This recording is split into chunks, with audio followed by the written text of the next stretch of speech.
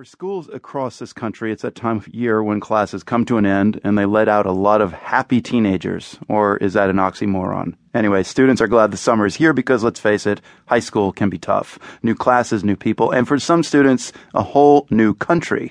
There are thousands of international students who enroll each year in private high schools in the U.S., and that can bring on some serious culture shock. Daniel Gross has our story from a school on Cape Cod.